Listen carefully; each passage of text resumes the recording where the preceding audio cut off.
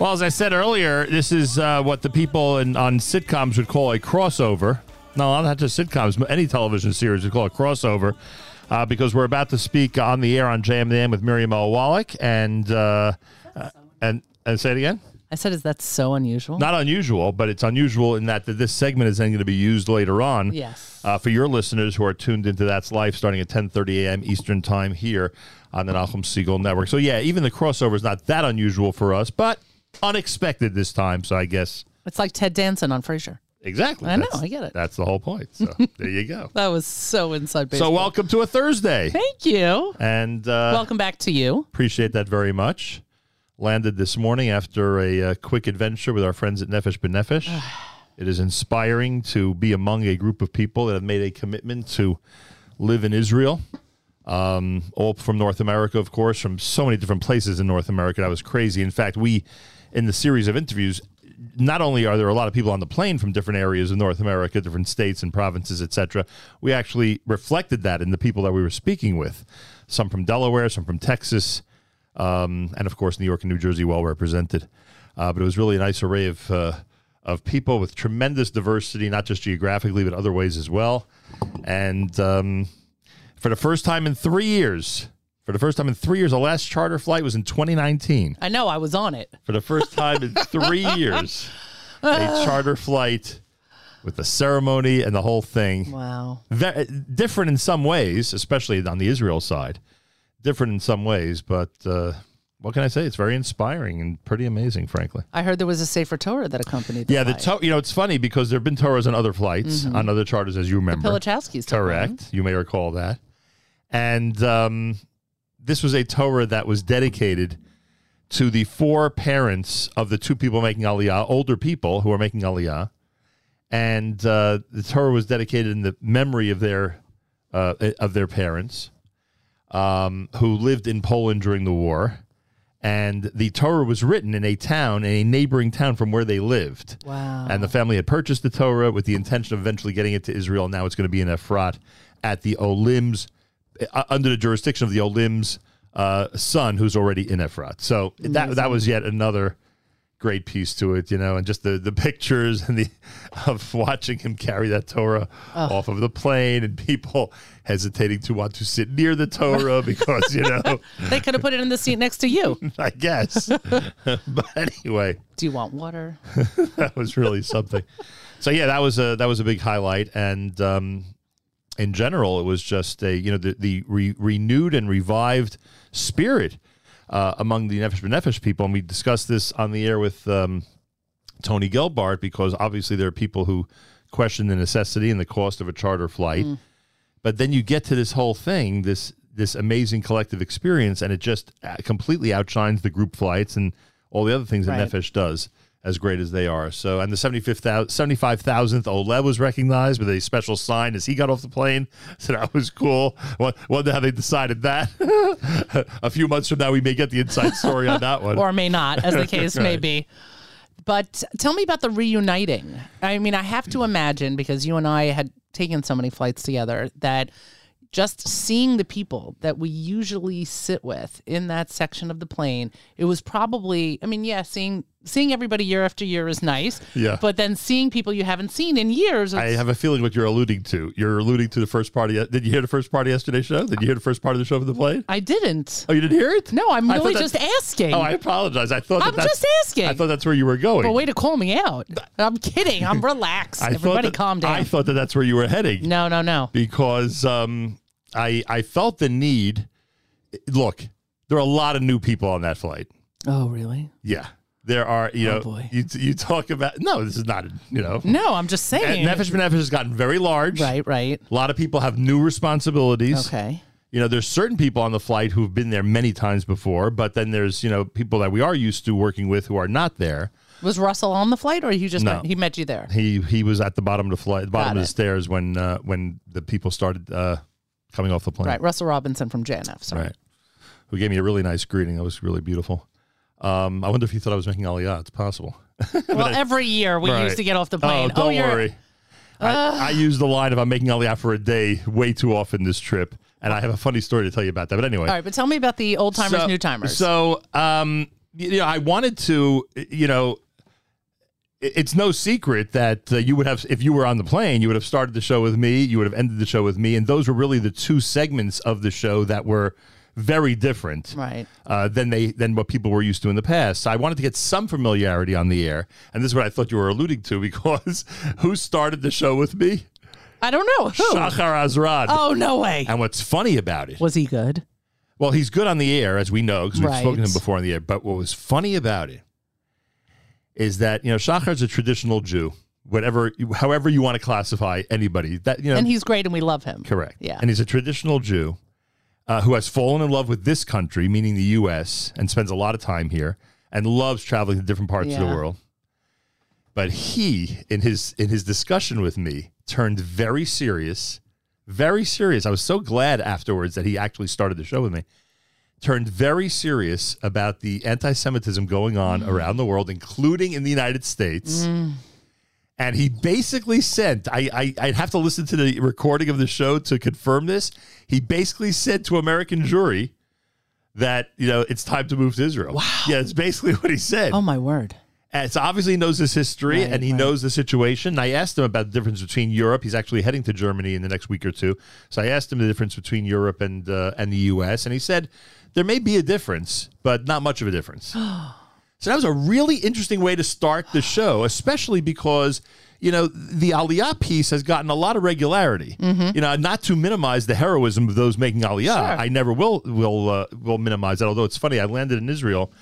And someone said to me, was it very different? And I said, it is different in that it is so commonplace now. So they said to me, oh, so you weren't traveling with Jewish heroes anymore? I said, whoa. Settle down. I was traveling with Jewish heroes. Oh. but there Danger, Will Robinson. Everybody calm down. As you get older and as you go through this many, many times. Yeah. It's 20 years since they started Nefesh B'Nefesh. You start to feel a little bit more of the regularity. So it was interesting. So with that atmosphere or with that feeling that I was getting, because again, I was out of practice 3 years, right? It was good to start on that note.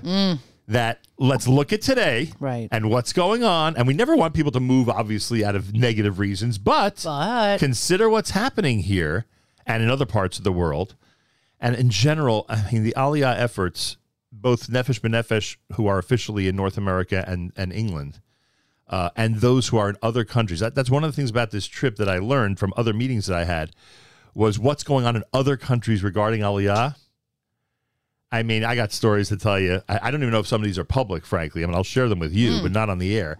But there are efforts going on that are just to be admired in terms of how people are coordinating group trips. And I mean group trips meaning neighborhoods that want to move collectively to Israel. I'm not just talking about, I'm talking about real groups that want to move to Israel. Do you remember the shul? There was a shul in Queens, I think, a number of years ago that basically the shul wasn't enormous, right? It's not like the Young Israel of Woodmere with its 1,000+ families deciding, okay, we're all going to go now. Right. But it was a shul in Queens that had X number of families, and they decided as a kehillah that it was time to make Aliyah. Right. Them and their Rav, and they all picked up, and they were on that flight. Yeah, that's the Rabbi Riskin model. Right. Although he didn't really do it with all of his friends and neighbors from one area. But it's happening now in Baltimore, I was told. It's happening in South America. It is happening in France like crazy, to the credit of somebody whose name would be familiar to certain people out there. I mean, it's really remarkable what's happening. Anyway,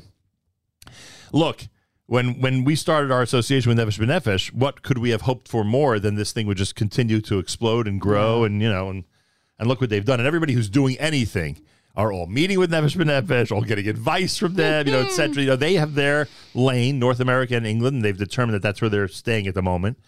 But anybody who's doing anything around the world is consulting with them. And certainly the Jewish Agency is recommending people consult with them in order to get it done. So our first flight with them was for the bar mitzvah, right? Was their bar mitzvah was 13 years, no? Doesn't that make sense? Well, would that be... was it 10 years? Would that be 2005? I don't know. What year are we in? No, it can't be 05. I mean, 2015. No, but we were there before. So then maybe it was 10 years. Then we've been doing this with them for 10 years? Well, we did a flight... We definitely did the 2014 flight that you and I could talk about for hours. So we definitely did the 2014 flight. Well, 2014, we did 2 flights, no? Right. Do you not remember? Right. Let's take a moment. Right. So, which means automatically 2013 we did a flight. I can't imagine. But we did 2014. We did 2 flights because of Tzuk Eitan. Correct. So just because you and I are now having a private conversation on the air, and there happen to be thousands of people listening, we're going to fill everybody in. So in 2014, during Tzuk Eitan, we were already scheduled to be on the August flight. And in those days, there was a flight in July, right? There was a charter flight in July, and there was a charter flight in August. So we were scheduled to be on the August flight. What happens? July, Tzuk Eitan breaks out, and every member of the media from Israel decides that they have to stay in Israel, right, which we obviously understood. So all of a sudden, we were then invited by Nefesh to take 2 seats on this flight as well. Right. Figure out a different kind of broadcast. It is not going to have a tekes. There will not be a ceremony when everybody lands the same way everybody's expecting it, because there were real concerns. You couldn't have everyone out on the tarmac, right? When we left, there was a... no, we're not there. You're talking... I mean, you're literally... I know, but you're... Nachum. Just let me tell this story. Anyway, so what happens? You decide a week in advance. We basically knew a week in advance that these seats were available, and Nefesh was in touch with us, and you said, I'm in. Right. So I had my own concerns. Right. There's a war after all. I can't pass up a good war. Right. Nachum, I'm in. Miriam, there's a war. Okay. So what happens? I decide that I'm going to be on this flight also, and certainly have concerns. And if you remember, there was in JFK, where usually there's a massive gathering of people, families sending people off, et cetera, et cetera. It's pretty tense. Oh, yeah. It's pretty tense. And to the credit of everyone who was on that flight, on that flight, no one who was supposed to make Aliyah that day changed their mind. Right. They were all on that flight. No Do you remember who spoke at the ceremony? It's funny. I'm only pausing. I would say normally no, but I'm only pausing because I can remember the scene. I remember exactly where it was. Who was speaking? And you remember, I'll give you the message, and you'll figure out. Okay, so what was the message? The message of this Israeli diplomat who was an ambassador to this. So it was Ido. Yeah. Ido Aroni. Correct. So he got up and he said that his family made Aliyah right when? After the Yom Kippur War. Correct. So when nobody was making Aliyah. So he knew exactly what every one of these Olim was feeling, was experiencing, because he did it. Right. He did it, and so he knew exactly. And he said, and he gave them such chizuk, gave them such strength and inspiration that forget don't turn back. You're like, this is it. This is why you're doing it.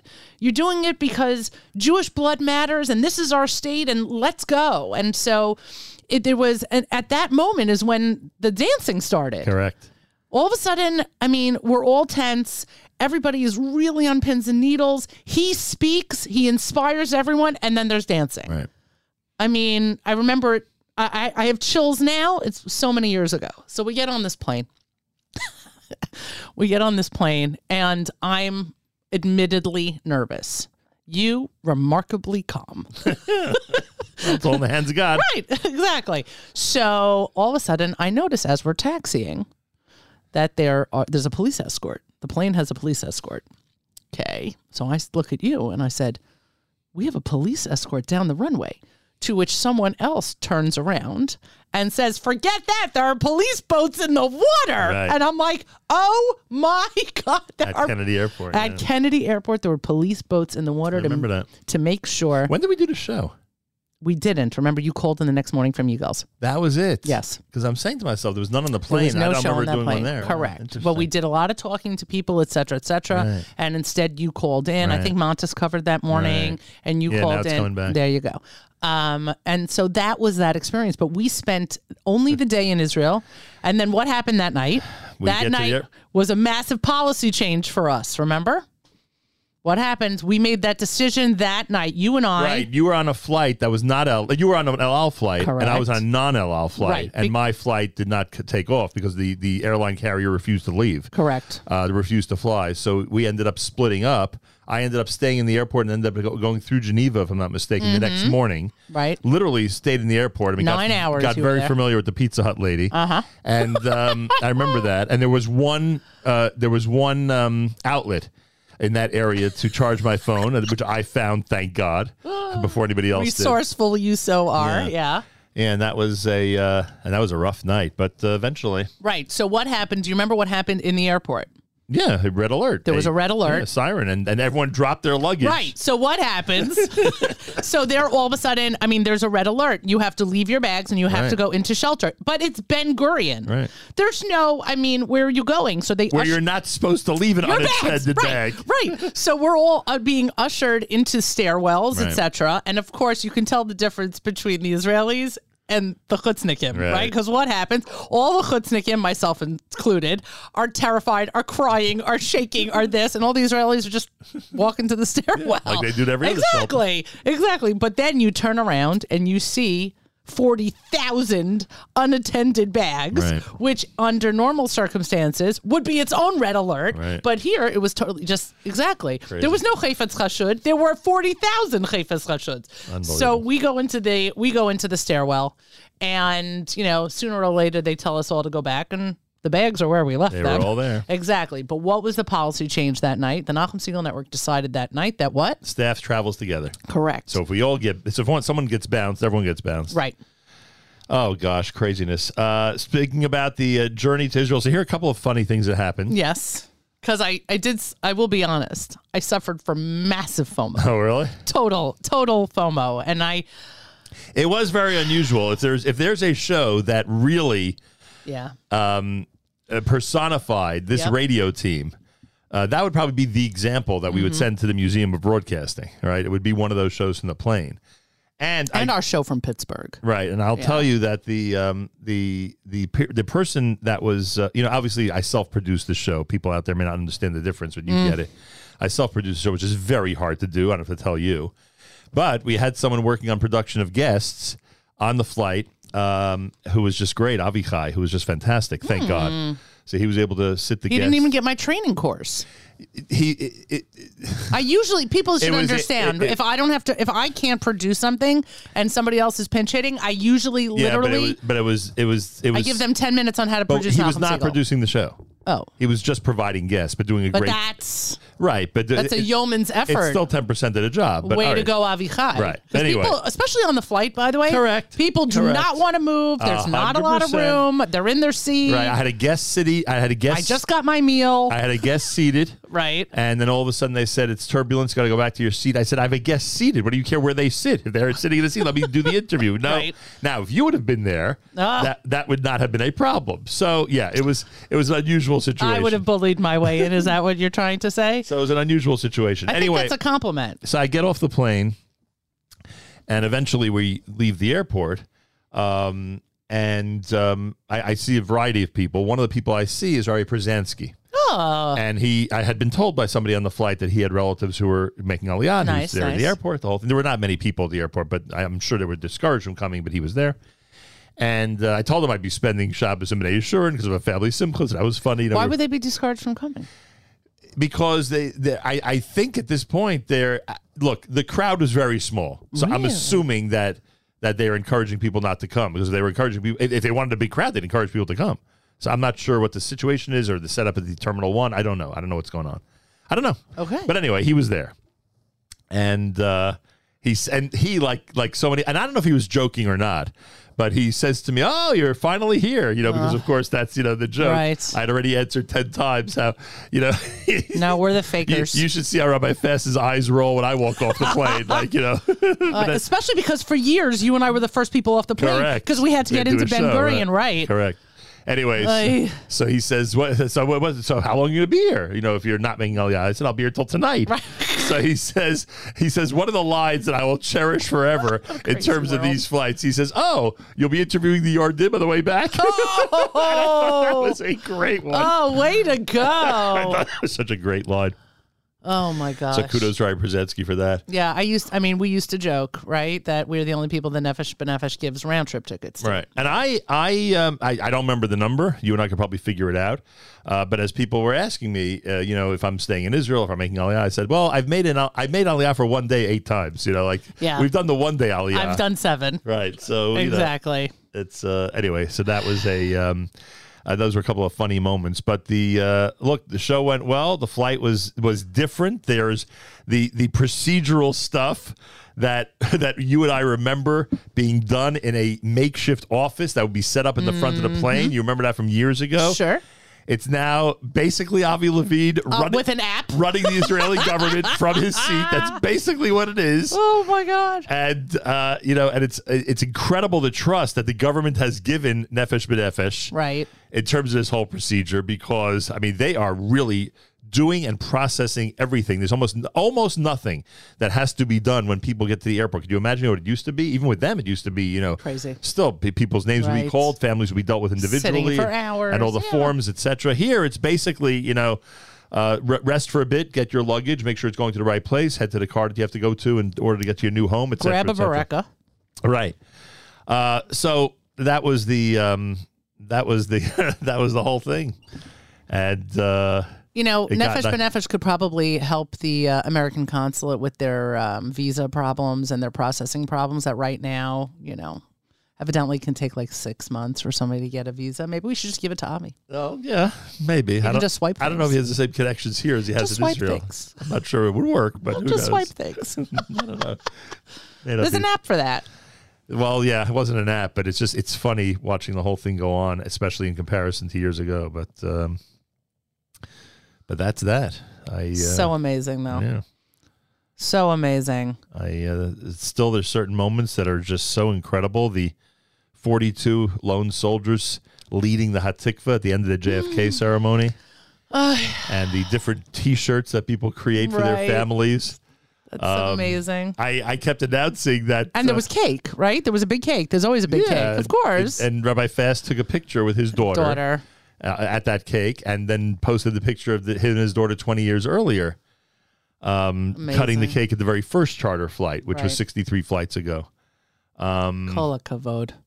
It was funny. Avi says to me, I've said, have you been on all 63? He goes, well, remember there were years where there were 2 a day, from that took off from Newark and from Kennedy, etc.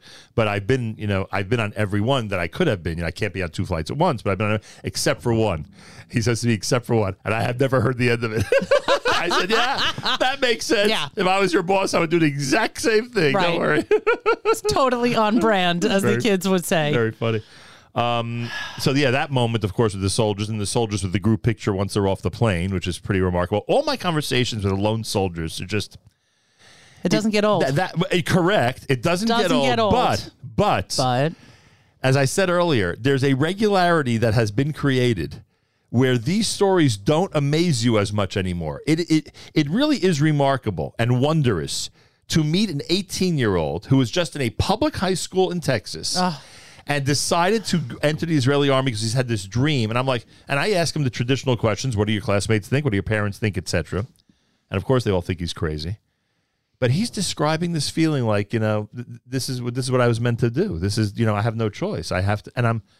It's so yes, you're right. It never gets old, and it doesn't get old, but it's unbelievable with how much regularity these stories take place. This is not happening once a year. This is happening, 40 soldiers a flight that are doing this and are deciding to spend the rest of their lives, dedicated to the Jewish future and literally defend the homeland. And one of the, I'm trying to think now if it was a woman or one of the young men. Am I producing this show? Because if I am, you have 5 minutes. Okay. I'm just saying.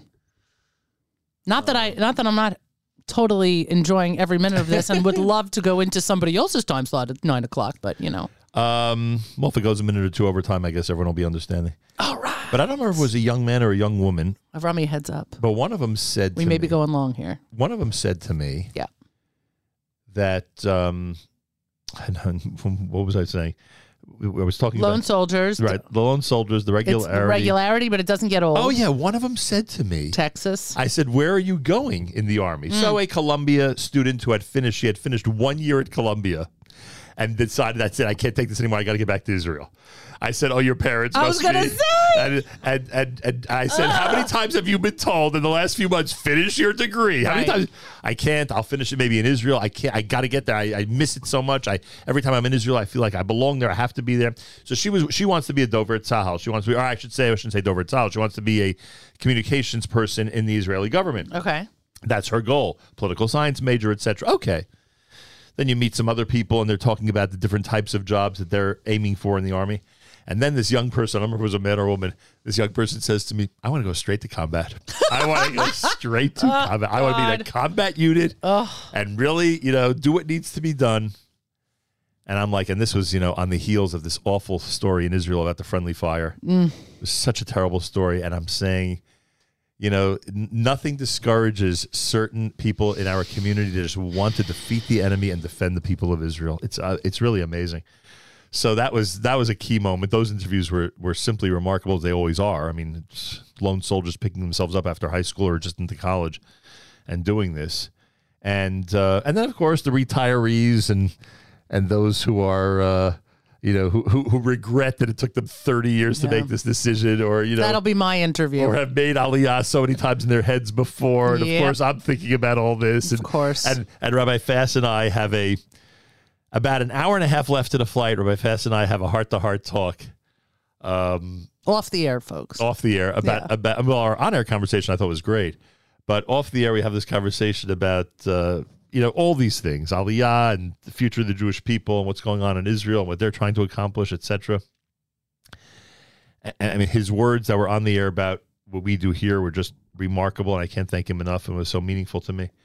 And we're talking about all these things in depth.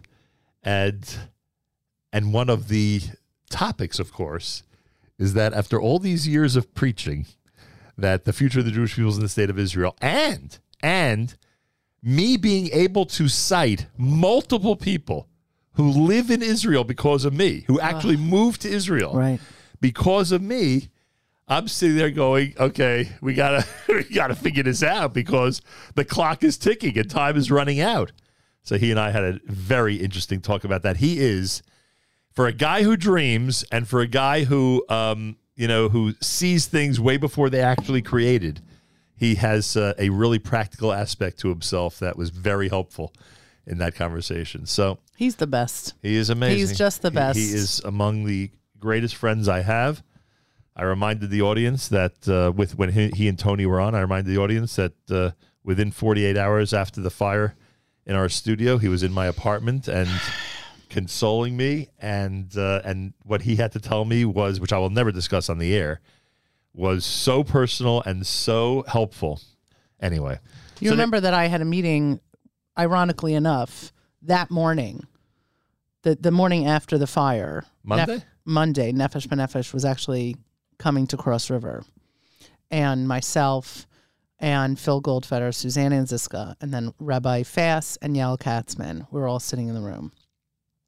And talk about a personal moment. I mean, literally, like, I've spoken before about mourning an inanimate object. Yeah, we've spoken a lot about that. Correct. And the studio was an inanimate object, but ironically enough, it had the heart. It was the heart of everything that we did. So sitting with these four people in a room where I was supposed to, number one, be talking about business, and number two, have my head anywhere in the room and in the game, was just not going to happen. And I wasn't making sense. And obviously the four of them, all supportive and friends and wonderful and like family to me, they were there as a comfort, and there also to say, like, just sit here. We'll pick up the ball here. We'll play the game, and when you're ready to get in, you'll get in. And it was so meaningful to me for Yael and Rabbi Fass to be, of any meeting I was going to have that day, thank God it was them. Thank God it was them. And it was literally like, if you don't want to be here, don't be here. If you need to go home, go home. That's what I got from Phil.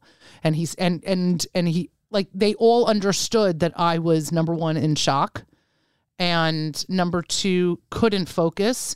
And they were all fine with it because they were there to be supportive and to do whatever I needed to do. So he went from sitting with me, Rabbi Fass went from sitting with me to then going to you later in the day. And God could not have sent us a more perfect person to sit with both of us when, again, people don't know. You and I had not seen each other. We had just spoken once. I did not go to the studio on the day of the fire. I was not present there. So if there was going to be one person to connect us that day, And he was the shaliach. He's who God sent. Rabbi Josh Fass is the right person. No question about it. And like I said, what he shared with me that day was so comforting and so important. Yeah. What can I tell you? He has, and the entire organization. I mean, this predates even you being involved in the network. I will never forget the initial meeting that I had with him, probably in 2002, at what was then called the La Rome Hotel in Jerusalem. And we had this meeting. It was me and him. Me and him. There was no business representative from either side. There was no additional discussion from anybody else. It was me and him. There was nobody else. Right. Just discussing this dream, this concept that he created of making it as easy as possible for North American Jews to move to Israel. That was basically the conversation. And it's funny because you both are dreamers. And so besides being brothers from another mother, you have that personality. Listen, not every sibling, one sibling can be a dreamer and another sibling is not a dreamer. It's the most practical person in the world, right?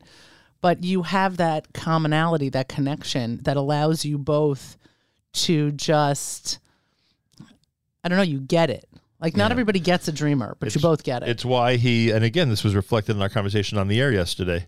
It's why he has such appreciation for what goes on here, and I have tremendous admiration for what goes on in the Nefesh B'Nefesh campus, which is remarkable. Right. What's happening over there in Israel, and he has more dreams and more future. And it was funny, he's talking about his future plans, and obviously my future plans is such a, I should say our future plans is such a focus of our discussions.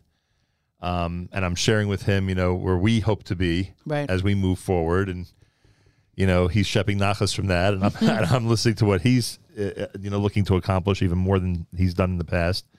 And that's that became such an important focus of our conversation. So, and it's exceedingly gratifying to be able to bring Cross River into that conversation in terms of involvement with Nefesh B'Nefesh and just there is so much crossover. So being able I didn't realize there were that much involved. That's funny. I really didn't. Oh, okay. Yeah. I mean, what have they done? Well, we just hosted their pre-Aliyah or Aliyah, quote unquote, barbecue expo in New Jersey a couple months ago, et cetera. And we do a variety of different programs together, et cetera, et cetera. And we're building this relationship. But it's a, as Rabbi Fass would say and has said a million times, zenana v'zenana. So nice. It's a great thing. Baruch Hashem. Yep. Well, you were missed on the flight. Next time, tell those great people at Cross River to make sure that you co-host the show next time. Yes, thank you. Would you? Did you bring me back the business class little pouch, the Toomey pouch that's probably in my seat waiting for me? That business class pouch generally goes to somebody else. Yes, I just didn't know if you. So it's here, but it's likely not going to go home with you. But I can always use an extra toothbrush, Nachum. That I might have here. Okay. But it's funny because, whatever. I can talk about this forever, but I guess we have to finish at some point. So there you have it. A very successful trip. I hope the reviews were good in terms of the show. I think the people on the plane appreciated it. I think they had, and I'm sure everyone was just happy to see you again. There are certain barometers of normalcy. There are certain stalwarts that just represent that things are back. And I totally believe that you being on that plane probably let everyone exhale and take a deep, deep, deep exhale and say, look, we're back. Things are back to normal. We're doing this again. We're picking it back up. I mean, imagine it's like you emceeing a concert not on a Zoom, right? It's seeing Nachum Segal where Nachum Segal is supposed to be doing Nachum Segal's thing. Row 7. Wow. The Row 7 studio. Well, it's always Row 7. The last few trips have been Row 7. Really? Yep. All right, you would remember that. I would never remember that. Of course you would remember that. But either way, I'm sure everyone saw you and was like, wow, we're back. Nachum's here. That's another thing. Should I keep going? I don't know. Do you have time? Are you all right? I mean, I got a few minutes, but we just... No, but do you have time in general? I'm talking about, forget about the show. Do you have time? I have a couple minutes. So one of the things that was interesting about this whole experience is that I said to you earlier, a lot of people that we're used to seeing were not there. Right. And as Rabbi Fast described, both on and off the air to me, the staff is pretty large right now. And it's, although he makes an effort, obviously, to get to know everybody, but, it's different than when you had 5 people working for you and, everyone's got the same schedule, the same goals, right? It's a lot different. And I'm sitting there on the plane going, wow, these new faces don't even realize how significant it is that we're doing this together. That when they see Tony and Josh come to our makeshift studio with excitement, they don't realize that there's such a history here and all of that. So that's another reason why the whole Shachar thing was, because he was on our first flight ever. So I'm saying that this whole, and Avi Levine, of course. So this you almost said Dov Levine. Yeah, well, his brother. Yeah. But so all this going on as the show is happening and as this experience is going on, it was like, there's a lot of new, but thank God there are some people who appreciate the fact that some of the aspects of this flight that have always been tradition are in fact back. And I think that was important to a lot of people, not just to me, but to others who were like, it's not just a charter, but we got the charter with the same broadcast and some of the elements of yesteryear that we wanted so badly to bring back. So that was a good feeling. It's also, and we really do have to wrap it up. Okay. And I keep apologizing to everyone. The other thing I just want to mention is that if somebody was going to take my seat, I love that it was Shachar. Well, yeah, it was the guest seat. Monty, my spot. He had his own seat in row 8. And then one of my fastest children took the seat once the show was over, which was funny. Yeah, but I'm saying, if somebody was going to sit in that slot and was going to... Right, but yes. Why did the whole building just shake? Where I really needed that slot filled, was and people probably could tell this closing was at the closing, the last 10-15 minutes. So if you do end up making it to one of these flights in the future, make sure you reserve the last 10-15 minutes. Well, I'm telling you, I'm not producing that show. You're not? I don't know what show are we talking about? I'm not on a plane. Oh, okay. We're not saying if you ever are. Okay, then we'll figure it out. We'll figure it out. But yes, the last 10 minutes are mine. There you go. 15. 17. Our brothers and sisters in Israel, we are with you. It's your favorite America's one and only Jewish Moments in the Morning radio program, heard on listeners-sponsored digital radio. Around the world, web at NachumSegal.com and the Nachum Segal Network, and of course on the beloved NSN app. Sorry about the overtime, and a big thank you to Miriam L. Wallach. Thank you, Nachum, for joining me, and you'll hear this conversation, or at least parts of it, during that slide. Avrami's like, I think we have to cut your show short. I'm like, yeah, I think we do also. Starting at 10:30 a.m. Eastern Time. As we do a crossover between JM and AM and That's Life.